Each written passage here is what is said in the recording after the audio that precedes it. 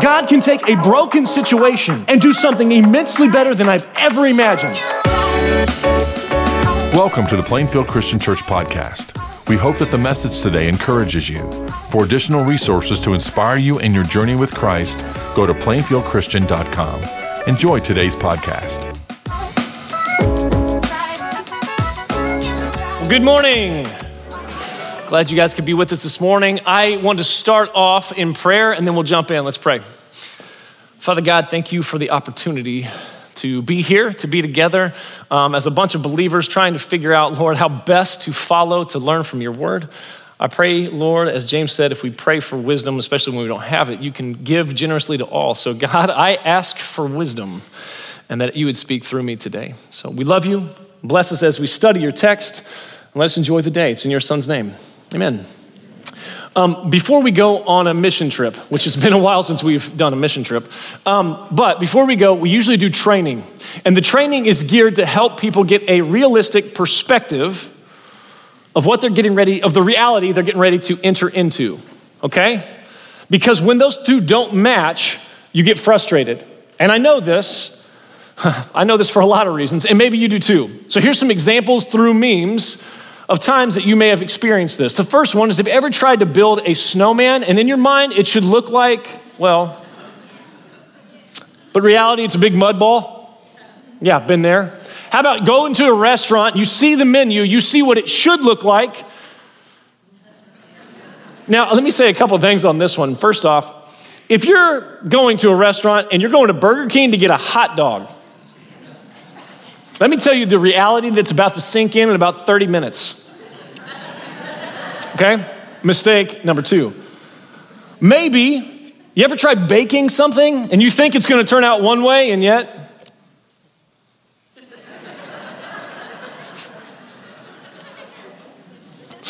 Or maybe you got a haircut and you want it, maybe it's a girl, you want a pixie cut and you think, well, I had a buddy of mine in college, he cut my hair one time.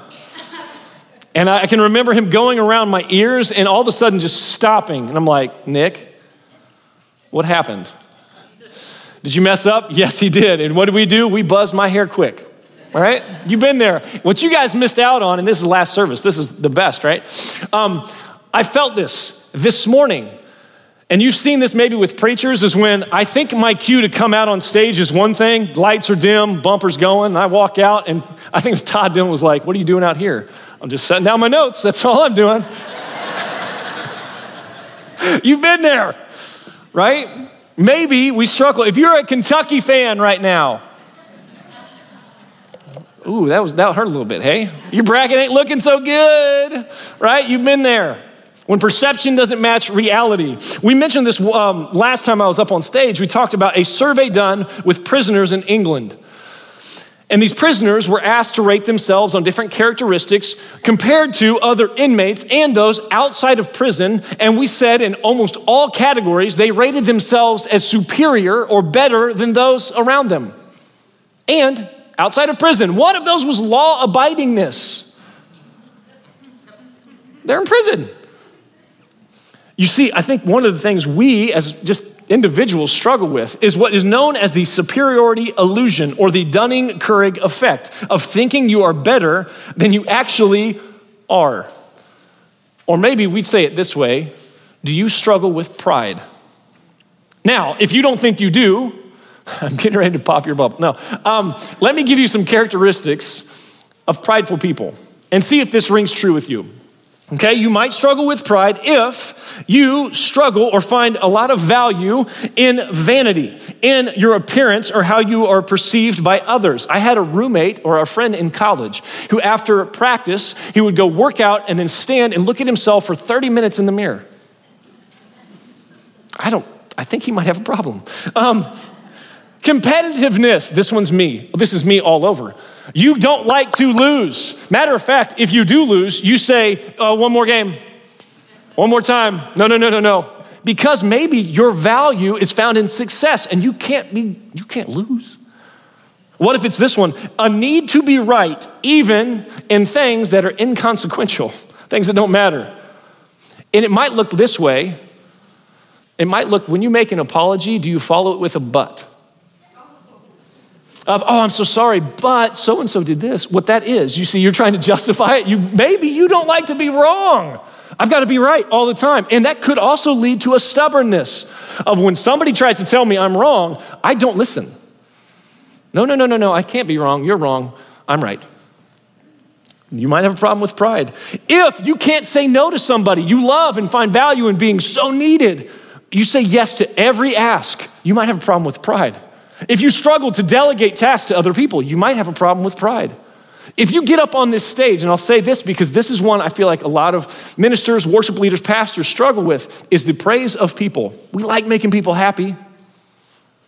And if you love that and it begins to puff you up, you might struggle with pride. In the Gospel of Luke, in Luke 18, Jesus even says, he said this, he said, look, there was a tax collector and a Pharisee in a temple. The Pharisee said, God, thank you so much that I'm not like this man. Because of all the religious activities I did, if that's you, if you struggle with, hey, I do all these good things, and you compare yourself to other people and begin to think, I'm better than them, you may struggle with pride. Why does this matter? Because the brother of Jesus, James, in James 4, verse 6, he said, God opposes the proud. And I can tell you, I don't want to be in opposition to God. Do you? I know it goes bad. I don't want to be there. So, if that's the case, today I want to introduce you to one of the most prideful people in the Bible that I know of. You have a Bible? You have a phone or a Bible? Turn to Daniel chapter 4. We're looking at the book of Daniel. We're continuing our series on life in Babylon. And you're going to meet one of the most prideful men I've ever seen. Actually, Morgan talked about this last week. It's about a man named Nebuchadnezzar who is the king of Babylon. And Nebuchadnezzar built a 90-foot statue of himself. Cindy, you have a statue of yourself? No, not yet. We'll work on it. A 90-foot statue of himself, and then said everybody's got to bow down and worship it. Now, I was trying to figure out 90 feet, what would that look like? If you go out in the parking lot and look at the steeple, take the ground to the steeple about 50 feet and double that. That's how big this statue was of himself. I think Nebuchadnezzar has a pride problem. Wouldn't you say? Maybe. So, looking at this, going into this text, Daniel chapter 4, before we get there, the one thing I want to say is the theme of Daniel, this whole book, is that it's God's sovereignty. God is in control even when it seems like he's not. Now, think about why that message alone is so important. This text is written about exiles, God's people who are scattered through the nations. And they're wondering where this God is, and they're saying, well, here's what I want you to know. God is in control even when it seems like he isn't. And they need to hear that. So as we read this, I want to ask two questions, and then we'll kind of swing back around. First question is this. When I read this passage of scripture, what does it tell me about the character or who God is? What can I learn? Second thing I want to say is, what can I learn about following and living this out day to day? Okay, so we're going to try to answer those. Now, if you were tired when you came in, please stay with me. This is a long passage of scripture, and we're going to try to get through it together. I will summarize what I can, but there's a lot in it, okay? So stay with me. We're starting in Daniel 4, verse 1. It says this, King Nebuchadnezzar, to the nations and peoples of every language who live in all the earth, may you prosper greatly. So this is like a firsthand account from the king. Pagan, prideful king is going to tell us his experience with the Almighty God. That's unique. It's my pleasure to tell you about the miraculous signs and wonders that the Most High God has performed for me. Verse 4. I, Nebuchadnezzar, was at home in my palace, which must be nice. Hoity-toity. Contented and prosperous. I had a dream that made me afraid. As I was lying in bed, the images and visions that passed through my mind terrified me. So I commanded that all the wise men of Babylon be brought before me to interpret the dream for me. Now let's stop here. This is the second time this has happened for King Nebuchadnezzar. In chapter 2, he had a dream as well. He asked all the wise men to come in, and they couldn't interpret the dream for him. Only one man could. Do you know who that was? Daniel. And the only reason Daniel could do that is because God had actually blessed Daniel with the opportunity and ability to do that. So don't think Daniel's some great guy. God is using Daniel. So he has this dream, and here's a summary of the dream. You ready? He had this image in his mind of a giant tree. Goes all the way up to the heavens, and it spreads, the leaves spread. I feel like I'm dancing right now. We'll just give you an idea. He has a giant tree, the canopy of it spreads far and wide over the sky, and all the animals can gather underneath this tree and live off of it. And then all of a sudden in verse 13, it says, I have this vision of an angelic being of some sort come in. And in verse 14, this messenger says, he called in a loud voice, cut down the tree, trim its branches, strip its leaves, scatter its fruit. Let the animals flee and the birds of its branches, but let the stump and its roots bound with iron and bronze remain in the ground in the grass of the field. Now, another image comes in. Let him, so now you have a person who comes in here. Let him be drenched with the dew of heaven. Let him live with the animals among the plants of the earth. Let his mind be changed from that of a man and be given the mind of an animal until 7 times pass by from him. In medical terms, that's called boanthropy, when a man begins to act like cattle. Congratulations, hopefully nobody struggles with that. Anyways. 17, the decision is announced by messengers. The holy ones declare the verdict. And here's the reason why all of this is happening. Pay attention, it's repeated 3 times in this one chapter, or we'll give you 2. So that the living may know the Most High is sovereign over all the kingdoms on earth and gives them to anyone he wishes and sets over them the lowliest of people. Daniel, tell me, what does this mean? Massive tree cut down, all of a sudden this man's driven crazy. What does this mean, Daniel? And in 22, Daniel tells him, you, your majesty, are the tree. You have become great and strong. Greatness has grown until it reaches the sky. Verse 25, but you will be driven away from your people and will live with the wild animals. You will eat grass. Interesting. And be drenched with dew. 7 times will pass by until you acknowledge the Most High is sovereign over the kingdoms of earth. Verse 26, the command to leave the stump with its roots means that your kingdom will be restored when you do and acknowledge God. So now you can see how crazy this vision is. We're not done yet. Stay with me. Here we go. 28, all of it happened. Verse 29, 12 months later, as the king was walking on the roof of the palace, and listen to the pride come in this. He says this, is not this the great Babylon I have built as the royal residence by my mighty power and for the glory of my majesty? Oh, la, la, la, la, la, la, la, la, la, look how good I am. You hear it, right? Pounding his chest. 31, even as the words were on his lips, a voice came from heaven. This is what's gonna happen now. Your royal authority has been taken. You'll be driven away from people, live with the animals, eat grass. 7 times will pass by for you until you acknowledge the Most High is sovereign and gives these kingdoms to anyone he wishes. Eventually, what's crazy in this, verse 34, he does. He raises his eyes, he acknowledges who God is, and it's all given back. Now think about that. Just the sheer craziness of this text. You have a man who was your king, and he starts acting like a cow and eating grass. He's eating grass. It says his hair grew out like feathers, his nails like the claws of an animal. And all of a sudden, the elders and all these wise men get together and they say, you know who we'd like to have back in charge? The guy who acts like a cow. Doesn't that strike you as strange? Like, yeah, he's crazy, but he's really good. You'll love what he does. Crazy story. So we said there were 2 questions we wanted to look at throughout this entirety of this, and stay with me on this. First thing was this: what can this tell me about God? Now you remember the phrase, God is sovereign over all nations and gives them to anyone he so desires. Now a question comes in my mind because I believe that is true. The question that comes to my mind is, God, how could you? Right now, overseas, we have the Russian leader, right? Putin is now attacking the Ukraine, and you see what's going on, and some people are asking, God, how could you allow this man to do that thing? Go back in history's past. God, how could you allow a Hitler, a Stalin, a Mussolini, a Mao, a Pol Pot, name another leader? God, how could you allow that to happen if you are truly sovereign? That's a huge question. And matter of fact, it's one of those questions that sometimes divides people and pushes them away from following God. So it'd be wise of us to at least look at it and try to come to some semblance of an answer. So here is my feeble attempt. The first thing I want to tell you as trying to answer this question, it actually comes from Freakonomics, if you ever listen to the podcast. They said these are the 3 hardest words in the English language. You know what they are? I don't know. There's my answer.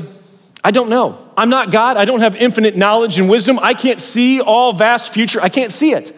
So first I would say is I don't know why God would put or allow those men to be in charge. But I can speak into this from a biblical worldview, what God's word teaches and informs me. First thing I would say, and you're going to see it possibly in your notes and on the screen, is the potential of choice. We see back in Genesis, God, being loving, offered man a choice. And we know when you choose good, usually good things happen. Surprising? And when you choose bad things, what happens? Oftentimes bad things happen. We have that choice. So any leader who comes into power, they are still have the opportunity to choose. And I would say, look at it from a dad to a child, right? I can be an authority over my kid, but they still have the opportunity to choose what to do. And they will still suffer the consequences. They're still answerable for their actions. So at least we can say to some semblance of it, they have an opportunity to choose. The other thing we have to say within choices is that from Genesis, we know that man struggles with sin. Is there anybody in this room who's perfect? Good, nobody answered. That's, thank goodness we dodged that bullet, right? No one's perfect. Everyone has a sin problem or issue. Everyone does. No one's perfect. Every leader who gets in power is never gonna do enough. They're never gonna be the greatest because they are not God. Instead of looking at the bad kings, just as an example, instead of looking at the bad kings in this, who's one of the best kings in all of Scripture? David. David is. David was a great king. He did a lot of good things. He tried to keep God at the center and on the throne. And what happened in David's life? He committed adultery and tried to cover it up with murder. One of the best kings, one of the standard markers and bearers of what a king should be, screwed up. So maybe a reality for us is to say, look, there are no perfect. Man has choice and sin mars that choice. Second thing I would say, suffering leads to change. Anybody been to the doctor recently? Nobody. Congratulations, that's good. When you go to the doctor, why do you go?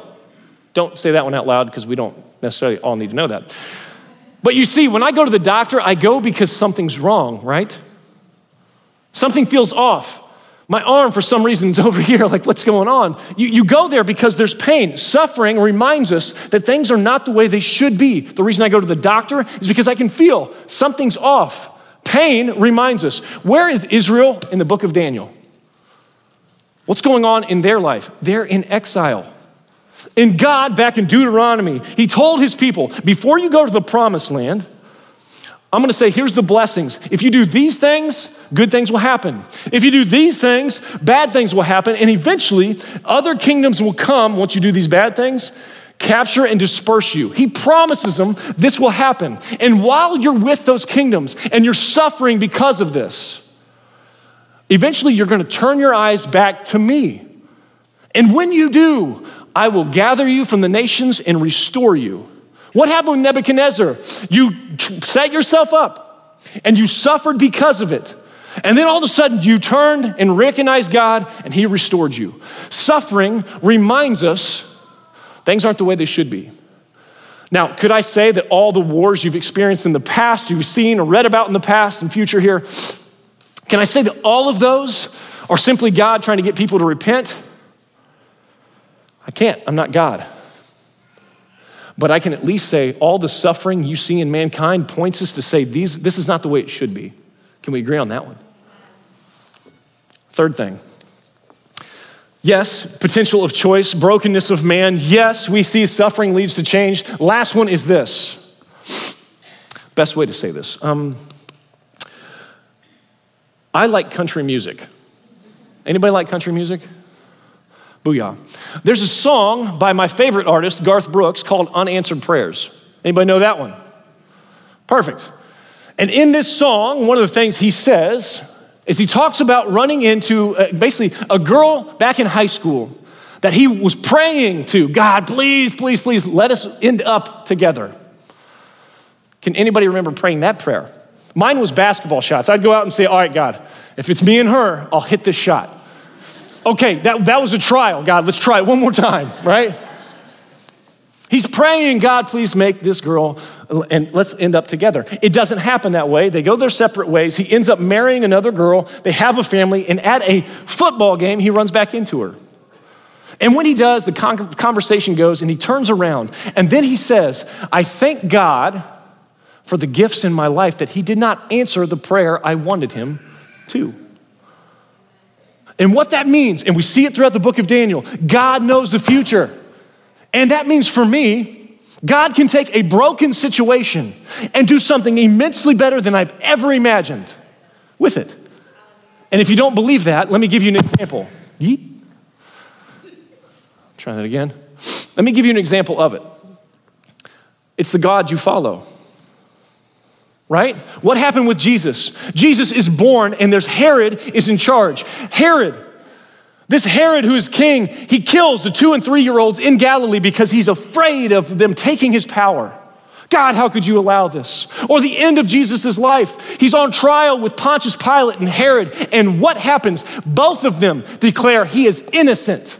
God, how could you allow them to pervert justice and crucify an innocent man? And what happens because of that action? The entire world has an opportunity of salvation. We can at least acknowledge the fact God can take a broken messiness and turn it into something immensely great, greater than we could have ever imagined.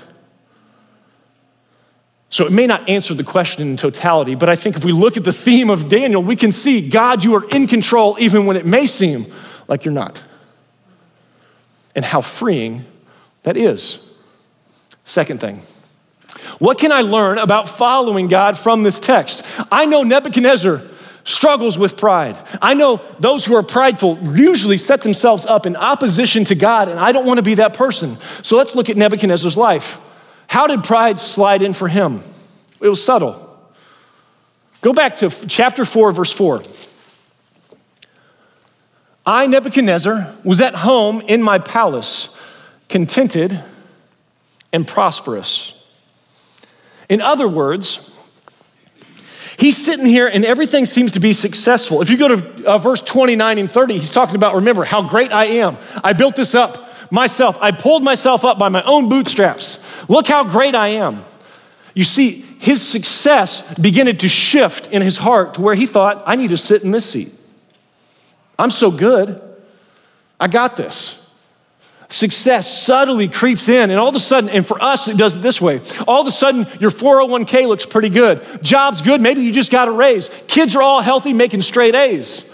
You're getting ready to go on a family vacation, everything looks great. By all the worldly standards, you have it all together. And subtly, you begin to think, man, sure feels good to sit here. You know what God told his people before they entered the promised land? He warned them in Deuteronomy, we have up here, Deuteronomy 6 and 8. Let's go to 6. You read the highlighted part. When the Lord your God brings you into the land he swore to your fathers, Abraham, Isaac, Jacob, to give you, a land with large, flourishing cities, houses filled with all kinds of good things, wells, and vineyards and olive groves, then when you eat and are satisfied, be careful that he knows. When things are good, you begin to subtly slip, and I do it too, subtly slip to see, man, maybe this seat is where I belong. And you know, there's signs of this. Because the subtleness is one thing, but the longer you try to sit in this seat, the more you're gonna see suffering. Think about Genesis. Mankind, Adam and Eve, decided they wanted to sit in this seat. They ate the fruit, and what happened? The relationship with God was broken. The relationship to one another was broken. The relationship to themselves broken, and creation broken. Don't be surprised. If you want to know if I'm struggling with pride or you're struggling with pride, my guess would be a couple things, and it's going to be relational. My guess would be, first off, your relationship with God is probably weak. One of the first things when you're successful like this that you probably, and I give up all the time, I do this all the time, so this is preaching to the choir, know that, is my prayer life. Because when I'm back here and I'm in the midst of the suffering, what do? God, please. God, I need your help. I can't, and I'm begging you, God. But when things are going well, I don't talk to him anymore. Your relationship with God, if your relationship with God is suffering, that might be a sign or a symptom of, look, a greater heart issue is going on here. Your relationship with others may start to suffer. Why? Because if I sit in this seat, I carry the burden of being God. Can you do that? It's like David in Saul's armor. Can you juggle all those balls at the same time? Perform, monkey, perform. Like you can't do it. How do I control all of this stuff? You can't. You weren't meant to. You'll wear out. The stress alone will kill you. Suffering reminds us of change. So how do I avoid it? Well, here's what I would say to start with. I gave you a country quote. Let me give you a rap quote. I know, because everybody in here loves that one. Eminem said it best when he said, snap back to reality. Anybody ever been to the Grand Canyon? Anybody? Show of hands, there we go. Wow, a lot of people. We need to hang out more. Now, if you go to the edge of the Grand Canyon, I'm going to describe this poorly. It's a giant hole in the ground.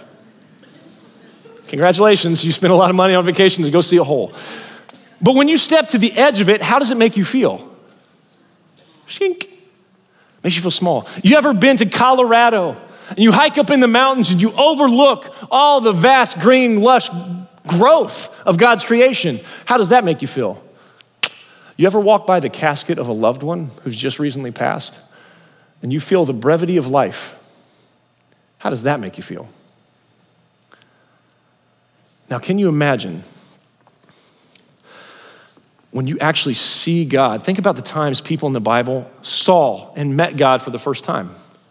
I'm a man of unclean lips. They're begging God, please don't look at us because I am a sinful man. All of a sudden, when you visualize and see who God truly is, when you get an appropriate view of God, you realize the appropriate smallness of yourself. Look at what Nebuchadnezzar said here.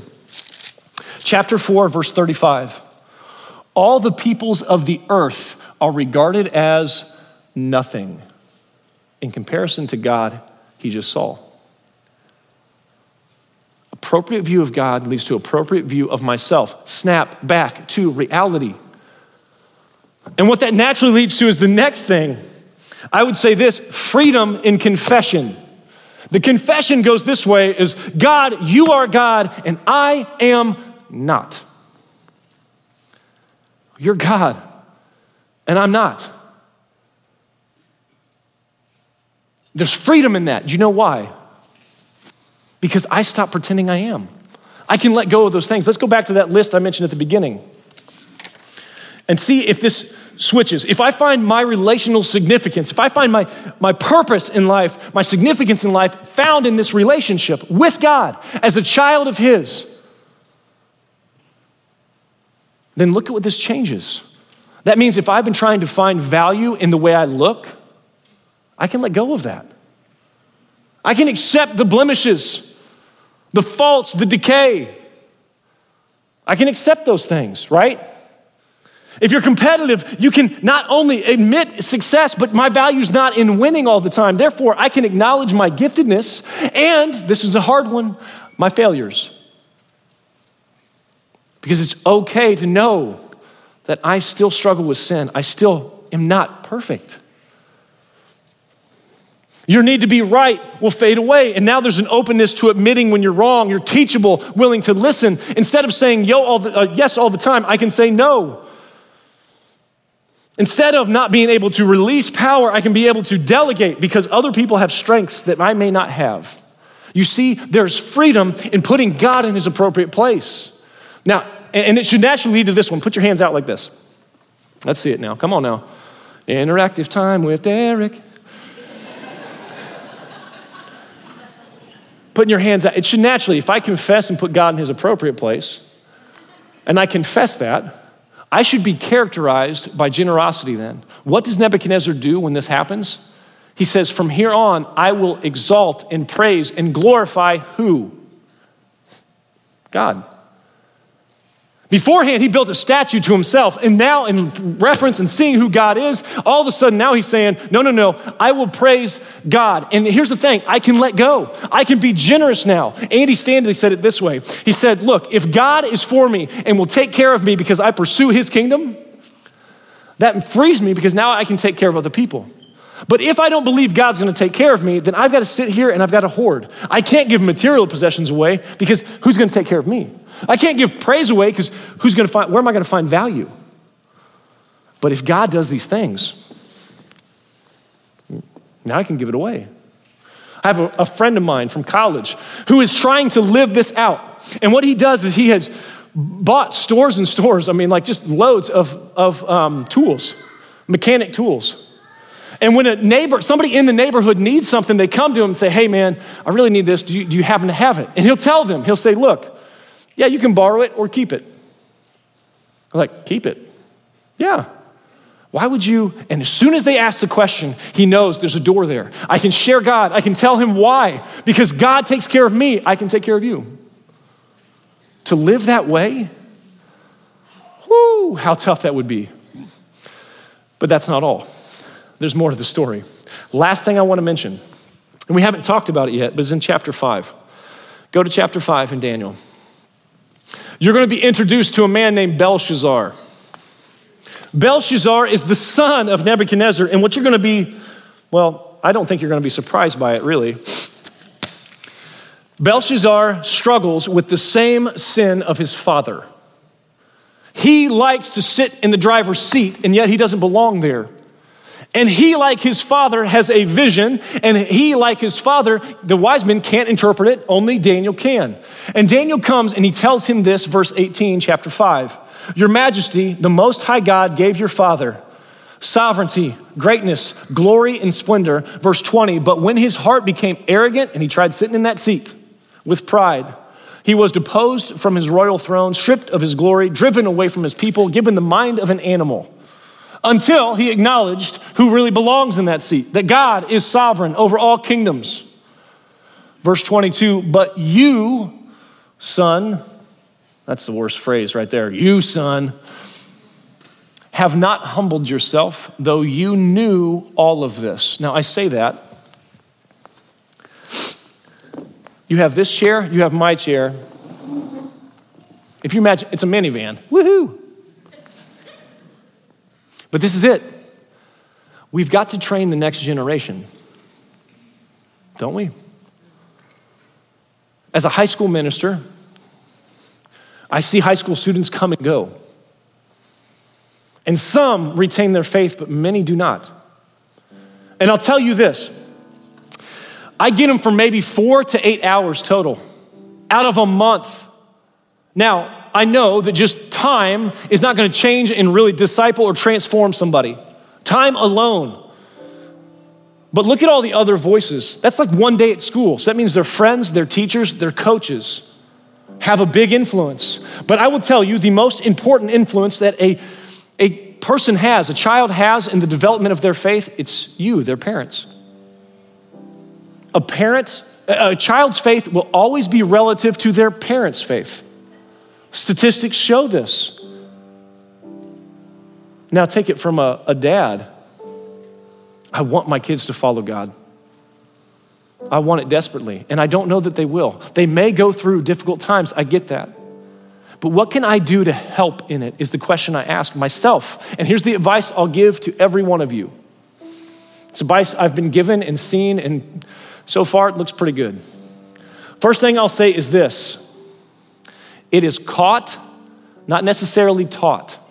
In other words, as a parent, you can tell them things, and you know this. I can tell you what to do, but they're watching my actions, aren't they? And what that means then is I, as a parent, have got to get this relationship right. I've got to pursue God. If you want your kid to read God's word, you got to read God's word. If you want your kid to follow God, you've got to follow God. If you want him to be involved in church, you've got to be in church. You model it for him. That is the first step. Model this relationship because it's going to be caught. Second thing, share your stories. Both the good ones and the not so good ones, because they need a glimpse of reality.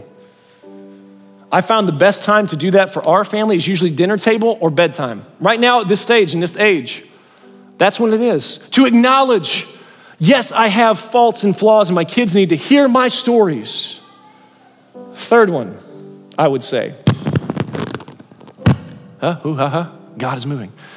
It's not just sharing your stories, serve together. I can remember, Mom, you might remember this, Dad, you might remember this, helping at Hazelwood in the Sunday school class. And I can remember it was around Halloween time as we were handing out little suckers with Kleenex on top, the ghost suckers. I can remember that stuff. Serve together as a family. Because if it's caught and you need to model it and you want them to serve, you need to be serving. Maybe it's helping out with VBS. Maybe it's helping in a classroom, greeting people at a door. Maybe it's doing stuff up on stage because there's a gifting you have. Serve together. Last thing I'll say is this one, and we'll end it on this. I'm not God, and I can't control the decisions my kids will make. And that's a hard thing because I want to make all the decisions for them. So what that naturally drives me to is to say, I got to hit my knees and pray for my kids. Because God, I can't control it. But God, I want them to follow. So I pray and pray and pray and pray. And when I can't do it anymore, I pray again because God, I need to step in. Train and teach the next generation. Here's one way you do that. We do it every Sunday. If you got it, pull it out. The way that Passover, the Jewish festival of Passover, where we get this from, communion, was set up. It was set up as an instructional tool, actually, by God. And he says when you're having this communal meal as a family, this is a time where your kids are going to come up and they're going to ask you, what does this mean? And that means every Sunday you have an opportunity to teach them and to remind ourselves of what has been done for us.